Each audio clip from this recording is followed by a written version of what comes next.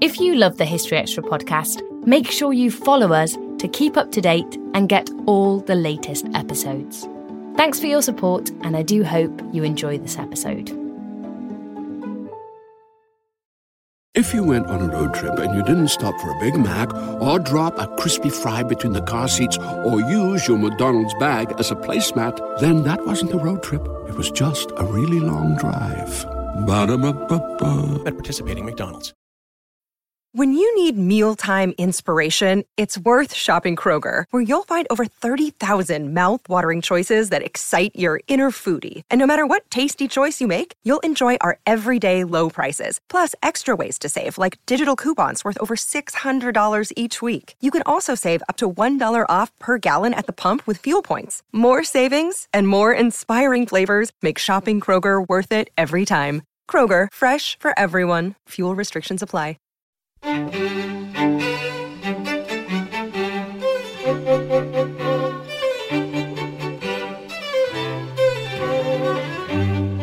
Hello and welcome to the History Extra podcast from BBC History Magazine, Britain's best-selling history magazine.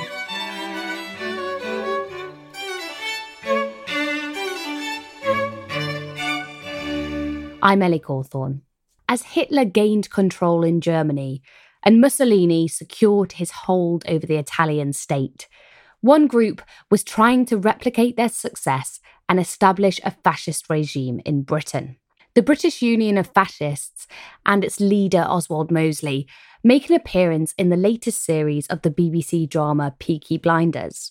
And to find out more about the real movement and its leader, I spoke to Nigel Copsey, a professor at Teesside University, specialising in fascism and anti-fascism in Britain. Today we're going to be talking about the British Union of Fascists and its leader, Oswald Mosley. Can you tell me, as a historian, how you became interested in the story of fascism in Britain? Why is this such an interesting or an important part of our history to get to grips with? I think probably for a variety of reasons.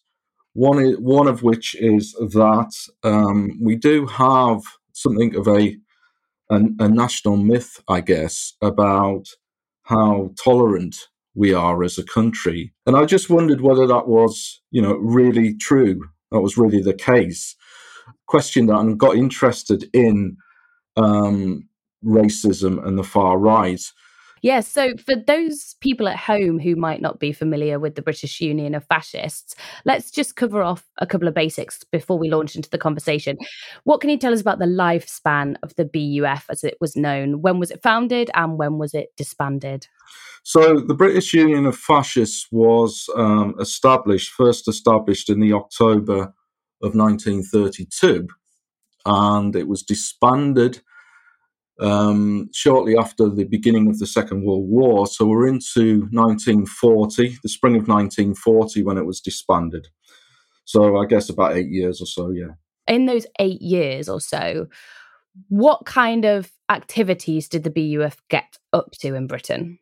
I mean, the British Union of Fascists wanted to project itself as a radical, dynamic force, kind of the exact opposite of the conventional old gang parties that were governing Britain at the time. And what this meant was that they adopted a paramilitary style. So they wanted to convey a dynamic sense of struggle, of action, of unity. And the key to this was, I guess, donning the black shirt. So the black shirt in Britain was in the style of a fencing tunic. And they held marches, public rallies, meetings. I mean, they held a vast number of meetings. We tend to be very familiar with the largest ones, such as ones held at Olympia in London in 1934. There was large meetings at the Albert Hall, Earl's Court, and so on. And also in outdoor places as well, Hyde Park in London, also at Bellevue in Manchester. So when you're saying they held large meetings, how large are we talking? How popular was the BUF at its height? I mean, there's various indicators of popularity, of course. I mean, if we look at their membership, for instance. So the BUF, the British Union of Fascists, enjoyed a very swift rise in popular support, and it was largely fueled by the sponsorship from the press baron, Lord Rothermere. One of his newspapers was the Daily Mail. And the Daily Mail had featured an infamous headline in January 1934, "Hooray for the Black Shirts." And on the back of Rothermere's support, membership was said to have approached 50,000 by the summer of 1934. And so this was their peak of popular support. Now, following the events at Olympia, so Olympia was a rally held, a major rally held in June 1934, which led to violent clashes. Rothermere's support for Mosley ended, and membership then hemorrhaged down to something like, I guess, about 5,000 by late 1935. And then it recovers somewhat in the run-up to the Second World War. This is largely on the back of an anti-war campaign. And the BUF support got up to about 22,500. So that's their membership. Electorally, they never came close to winning a seat at Westminster. So they never got into the National Parliament. Locally, they did have some representation. There was one BUF member who's a town councillor in Worthing, and there was a councillor as well in Suffolk. So they had a couple of local councillors. But electorally, I suppose a good measure of their support, or lack of, would be in the London County Council elections that were held in 1937. So they put up candidates in these elections. They're holding about, I think, something like 400 meetings. So really big effort went into these local elections in London, and yet they only captured about 7,000 votes. I think there was about 80,000 or so votes cast. They polled 7,000, and that was their real stronghold. That was their real fiefdom of support. So, yeah, I mean, in terms of membership, significant to begin with, then it falls away. Electorally, negligible. So it would be fair to say that it was never more than a substantial fringe movement.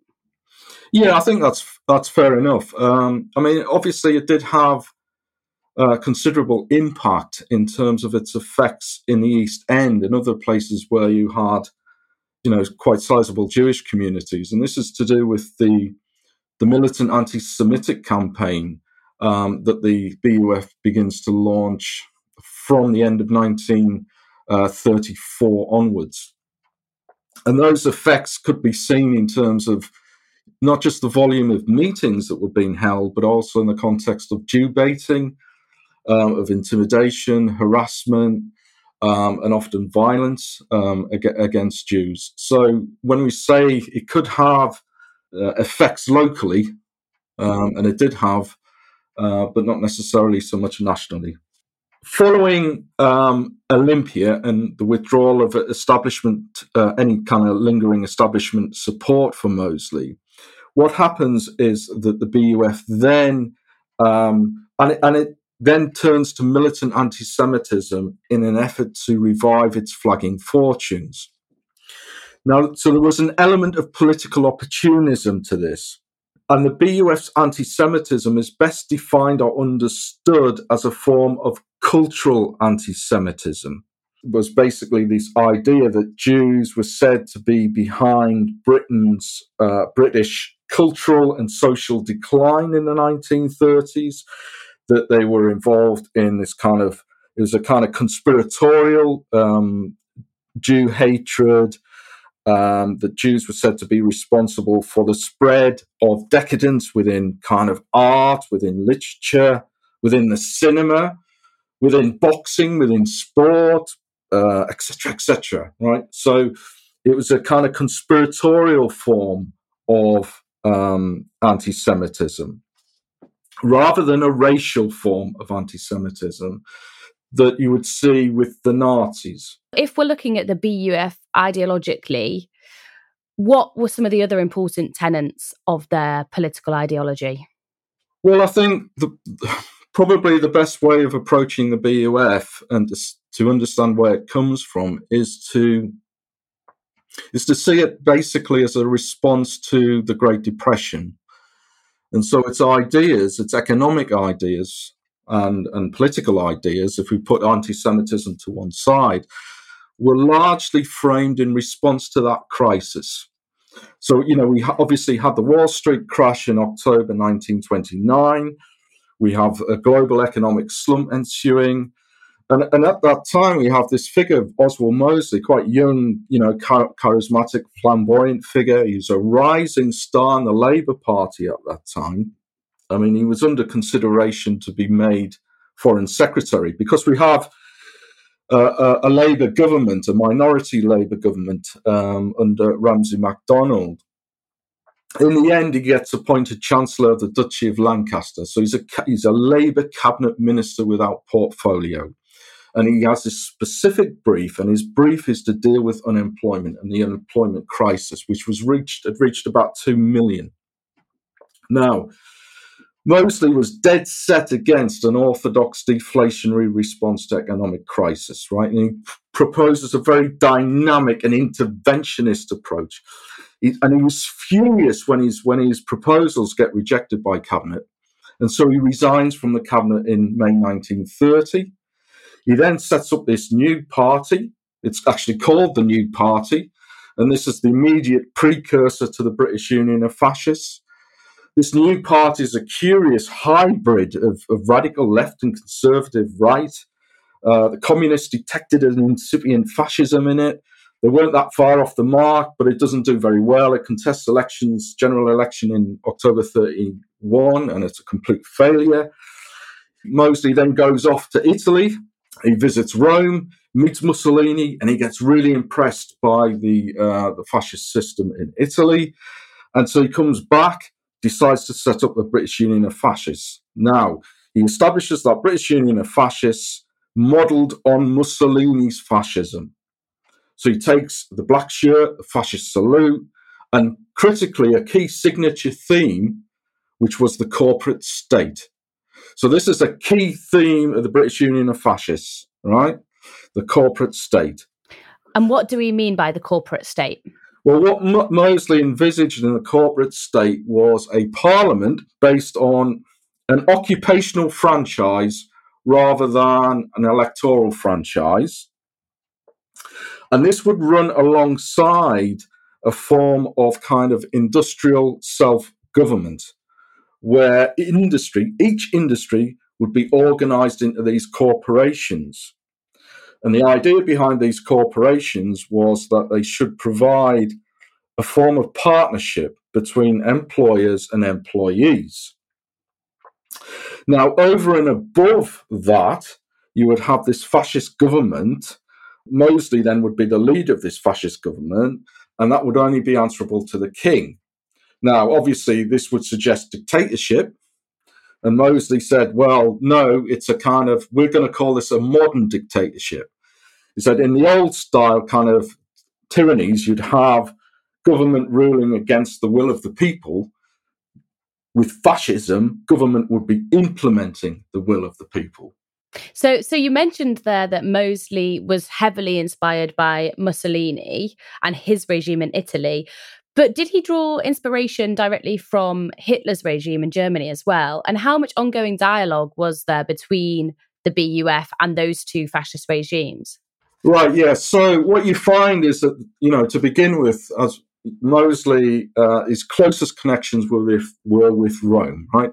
So in April 1933, he goes back to Italy, visits Mussolini, and he's accorded the honour of a 100,000-strong black shirt parade. And from 1933 onwards, the BUF receives a subsidy from Rome.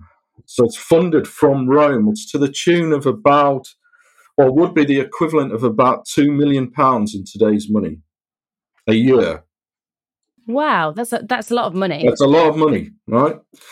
And these funds were used to support the party's running costs because the membership subscriptions weren't enough to support it. So, and you get this funding, and this funding lasts through to about 1937, by which time Mussolini begins to have lost faith and interest in Mosley, right? And the withdrawal of the Italian subsidy forces the closure of the party's headquarters and dismissal of some leading officials and so on. But what it meant was that Mosley became more reliant on the Nazis. And so he looked to get funds from Germany. Mosley had met Hitler in 1935, and the connection in Berlin was made possible through Unity Mitford. Now, Unity Mitford was this kind of Hitler-obsessed aristocrat who had an aristocratic, famous family, the Mitfords, and her sister, Diana Mitford, was having a relationship with Mosley, right? So Diana Mitford and Mosley went on to marry in secret at Goebbels' house in Berlin in 1936. So there were close connections there. They're also reflected in the change of the name, because in 1936, the party became known as the British Union of Fascists and National Socialists. So there were funds being channeled through to Mosley from Berlin, but they were, relative to the Italian funding, it was more modest.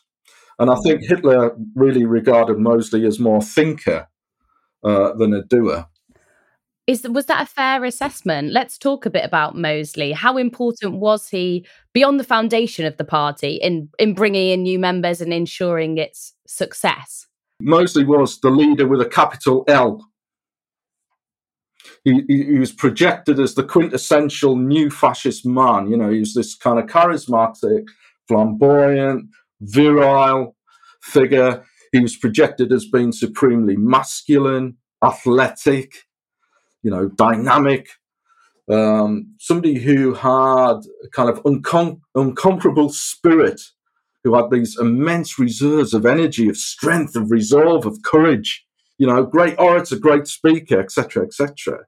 And this was all being kind of projected as Mosley being the exact opposite of what was seen to be the political class. And the political class in this country was feminized by the British Union of Fascists and said to be decadent, you know, corrupt and so on.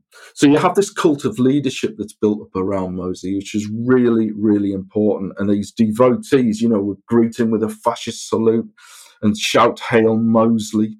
And you have this aura really built around him as a leader of the movement. And he's an interesting figure, isn't he? Because am I right in saying that he was trying to appeal to a working class demographic, but he himself did not come from that demographic?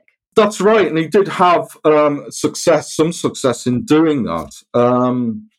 When we look at fascist parties, the traditional view is that their support was largely middle class. Now, when we look at the BUF, what we tend to find is that there was a wide variety of social groups that supported the BUF. So in the East End, for instance, East End of London, there were large numbers of non-unionised working class supporters, but again, there'd be a hefty number from the middle class. So it would vary by area. I mean, the BUF in particular appealed to youth and directed much of its attention to, as obviously the other fascists did in Italy and Germany, to attracting young people, young men to its ranks. And that's where the kind of militarization of the movement becomes important. It was disproportionately male, but then I think about 25% of its membership was actually female. Despite a cult of masculinity that's built around Mosley and so on, the British. What's interesting about the British Union of Fascists is that they didn't project themselves as being radically anti-feminist. You know, they said that they recognised women's right to work, that they should have equal pay, and they did actually attract some former suffragettes. On top of obviously those reasons for appealing to women, what were some of the things that drew people to the party? What did people think it could offer them? what you would have to begin with, again, it relates to the phases of the party and how it develops. So that initially, when it's getting supported by the Daily Mail, what middle class people saw in Mosley was somebody who could offer a more dynamic and virulent form of conservatism. So these were the kind of conservative fascists, if you like. And certainly that was Rothermere's position, that Rothermere felt that what he wanted from Mosley was a kind of more, almost to give the Conservative Party a kind of a shot in the arm, in order to make it more dynamic and more muscular in terms of its approach. So that's what some middle class elements would see in him to begin with. But then as you go on, what you tend to find is that as the support gets more focused in on certain areas, and in particular in London's East End, it is anti-Semitism that's drawing people to Mosley's movement. And then finally, at the end of the decade, the support becomes a little bit more middle class again, and this is largely due to its appeasement anti-war policy. So a broad church, basically. A broad church, yeah. Still to come on the History Extra podcast. So all told, about 750 or so were interned, and in July 1940, all BUF political activity ceased when the organisation itself was shut down, when it was banned.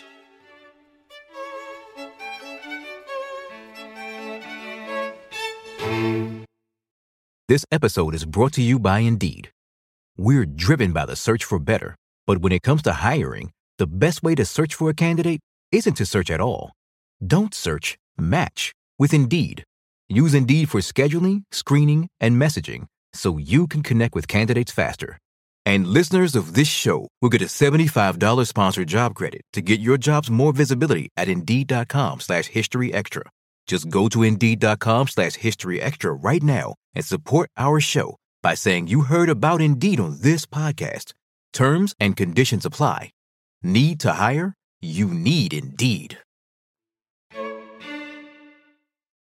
You mentioned something earlier, which I wondered if we could return to, which was the Olympia rally of 1934 and how that was a key turning point in the party's success and the way it was viewed. What happened at the Olympia rally? Mosley had held a very large meeting. His first large meeting in London, I think, was at the Albert Hall in April 1934. So this was several months before Olympia. And the opposition to that had been fairly low-key, right? So there hadn't been much in the way of opposition to that particular meeting. And the next one was due to take place at Olympia in London on the 7th of June. Now, the seating capacity at Olympia was almost twice that of the Albert Hall. And in particular, the Communist Party in London didn't want a repeat of the Albert Hall, or there'd been negligible opposition. And another thing that made them really keen to organise opposition at Olympia was that many of the great and good were going to be there. There were, I think, about 150 or so MPs were to be at Olympia. So a big group of MPs were to be there. Now, in the event, several hundred anti-fascists had got inside Olympia, many of them with forged tickets. And as Mosley had begun to speak, he was systematically heckled by these anti-fascists. And those that had heckled him were then singled out. They were forcibly ejected by black shirt stewards. And many of the anti-fascists received particularly fierce treatment in the foyer of the hall before being thrown out onto the street. And I think all in told there were about 36 or so people arrested, with a good 14, 15 or so requiring hospital treatment. Now, the next day, public reaction was indignant. There was a real outcry about the extent of the BUS violence. And the effect really was to alienate potential support from within the British establishment in particular. And of course, it did him no favours across society more generally. And one of the key factors was it really, it made Rothermere think again. And although Olympia wasn't the single cause of his break with Mosley, it was one of them. The significance of Olympia then really is that the membership of the party hemorrhages significantly, and then the party turns to BUF, then turns to anti-Semitism, really, as a way to revive its flagging fortunes. You mentioned the communists being a major part of the anti-fascist movement, but who else was in this anti-fascist resistance to the BUF? Well, I think it's important to note that active displays of opposition to Mosley's fascists involved many, many thousands of people. Now, to begin with, it was led by the Communist Party, and it was quite small scale and low level. But with the Nazi seizure of power in 1933 and the consolidation of that power, it spread out and it started to involve ordinary Labour Party members and supporters, trade unionists and so on. And what happens is that we see the creation of a number of so-called united fronts.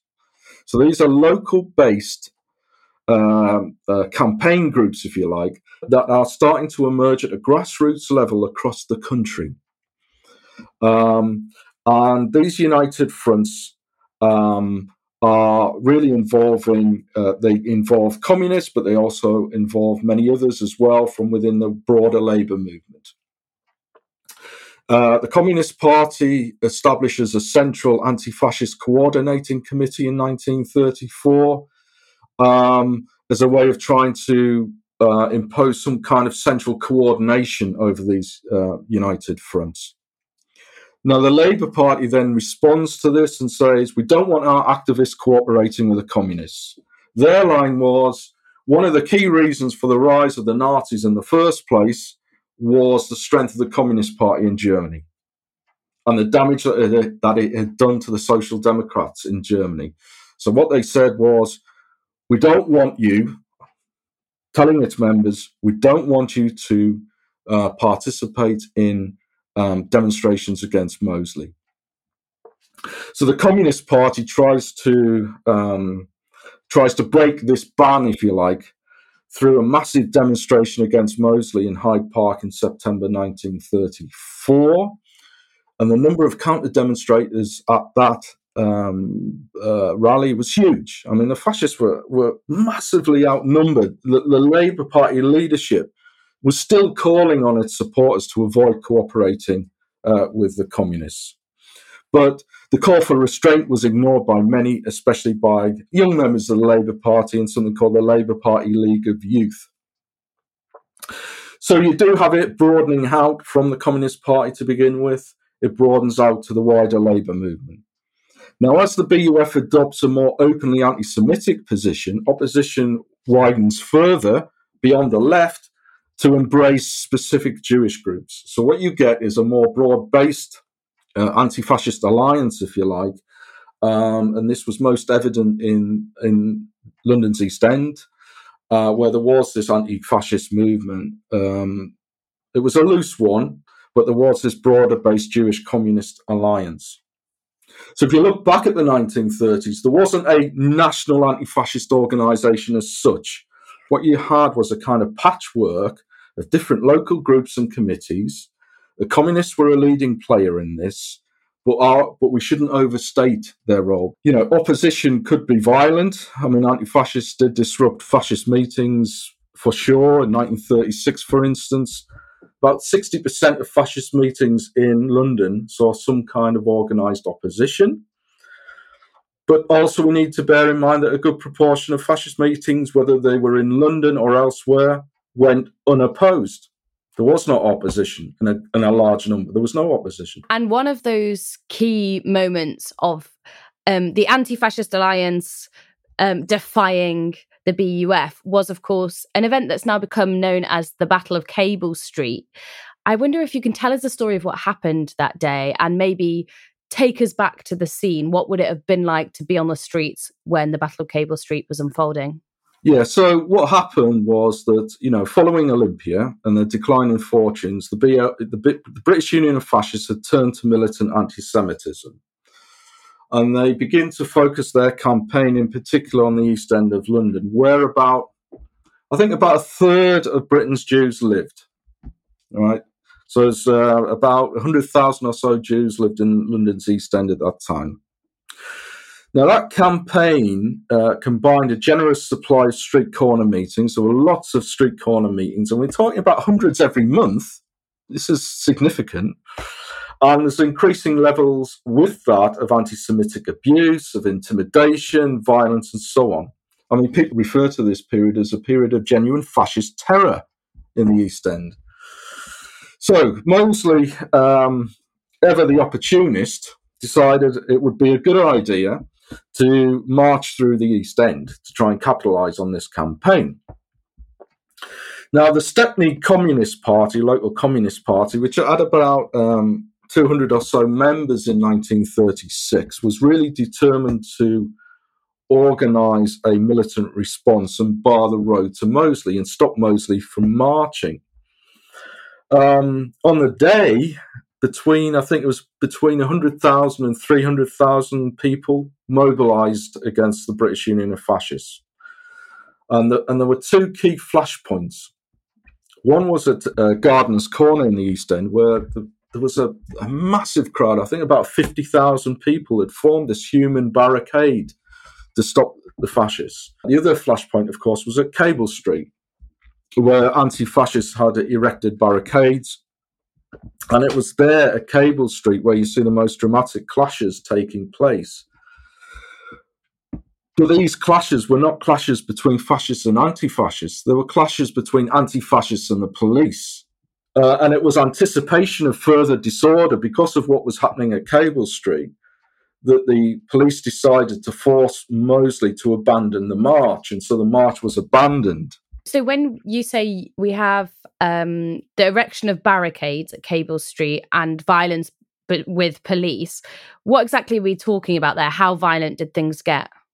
Well, it'd be pretty nasty in terms of, obviously, you had police charging with horses, using batons and so on. There were missiles being thrown down from windows, et cetera, et cetera. So it's pretty, it's pretty nasty.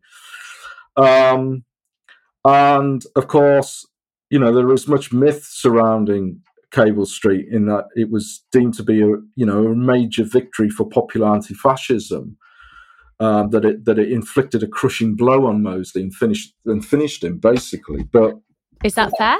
It's not. No, it didn't stop it. It didn't stop fascism in the East End. But it did have two major consequences, which I think are really important. The first was the introduction of the Public Order Act, and the Public Order Act was introduced in 1936, becomes law from the beginning of 1937, and this is really important because it bans political uniforms. And I talked earlier about the stress that the movement had placed on the black shirt and the paramilitary style and so on. And that banning of political uniforms was a major psychological blow to the BUF. But, more damaging still was the withdrawal of the Italian subsidy, because Mussolini had been clearly unimpressed by how Mosley had complied with the police order to disperse at Cable Street. He was he saw this as a sign of cowardice, and he thought, well, that's it. And so they lose that funding, which is really important because it then triggers an internal crisis in the movement. So there's a lot of emphasis on Cable Street. There's a lot of mythology around it. Some of it is, I think, deserved. Some of it it's a bit overdone. And it's also, important to bear in mind that there were also other major demonstrations and counter-demonstrations taking place after Cable Street. In 1937, for instance, at Bermondsey, there were major clashes between the fascists and anti-fascists in Bermondsey, which we often forget about. So, it does occupy the focus a little bit. But having said that, I think it was important. So, if we are going to talk about the demise of the BUF, what are the key moments? How did it get disbanded, and what became of the members afterwards? What happened was that with the outbreak of the Second World War, the government had become increasingly suspicious of fascist activity, and in particular of connections with Berlin. So you have a former leading figure in the British Union of Fascists, a guy called William Joyce, who began to broadcast Nazi propaganda on the airwaves from Germany. He was obviously dubbed Lord Haw-Haw. But there was also the case of a cipher clerk at the US Embassy, a guy called Tyler Kent. Now, Tyler Kent had links to British fascist circles, and he had been caught intercepting secret correspondence between Churchill and Roosevelt. So there were concerns there. And I think concerns were further magnified by the rapidity of the Nazi blitzkrieg in the spring of 1940. The government, was thinking the success of the Nazi blitzkrieg was the consequence of Nazi fifth column activity. And the fear was that Mosley's fascists would act as a fifth column should Hitler invade. So in May 1940, under something called Defence Regulation 18B, Mosley and leading members of the BUF were arrested and interned in Brixton prison, and then further sweeps followed. So all told, about 750 or so were interned, and in July 1940, all BUF political activity ceased when the organisation itself was shut down, when it was banned. And did its members generally turn away from fascism, or did it evolve into other political movements? Well, those that were interned kept the flame alive. So they continued to support Mosley. Now, obviously, amongst the general population, he's widely deemed to be a traitor or a potential Quisling-type traitor. But amongst his followers, his devoted followers, they continue to support him. And so he then makes an attempt to return to politics after the Second World War. And he sets up a new organisation called the Union Movement. He returns to areas around London's East End, again, focusing on anti-Semitism in order to try and build up support. So he doesn't go away. And those that had followed him through into internment and then after, many of them are still there after the Second World War, supporting Mosley again. My final question to you is just why you think fascism was never able to take hold in Britain in the way that it did in Germany and Italy in the 1930s? For a variety of reasons. I would say that I think timing was crucial, right? So the political crisis in Britain came in 1931. And it was resolved through the creation of the national government in 1931. So Mosley was too late. The economic crisis never really reached the depths that it did in Germany. So timing, I think, was really important. It was just badly timed. So that's, one reason. Critically as well, I think there was a lack of a communist threat in this country. The Communist Party, yes, its support grew, and it was always small. And the Labour Party, at least nationally, refused to cooperate with it. So there was not that perception of a kind of real threat, if you like, coming from the left. Then we have the extent of popular opposition. And that opposition, when it turned violent, which it often did, invited a violent response from the British Union of Fascists. And this generated adverse publicity. So when the publicity that the movement attracted, what it did was to push the BUF further to the margins. So it struggled then to build political respectability.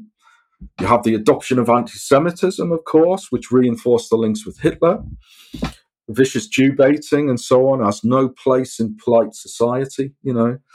You then have the Public Order Act, of course, loss of the black shirt, big blow, and then the removal of the Italian subsidy. The BUF is nearly bankrupted by this, and it caused much internal division and weakness as a consequence. That was Professor Nigel Copsey, who specialises in fascism and anti-fascism in Britain. He's based at Teesside University. The latest series of Peaky Blinders began on BBC One yesterday and is available now on iPlayer. Thanks for listening. This podcast was produced by Ben Hewitt, Jack Bateman and Brittany Colley.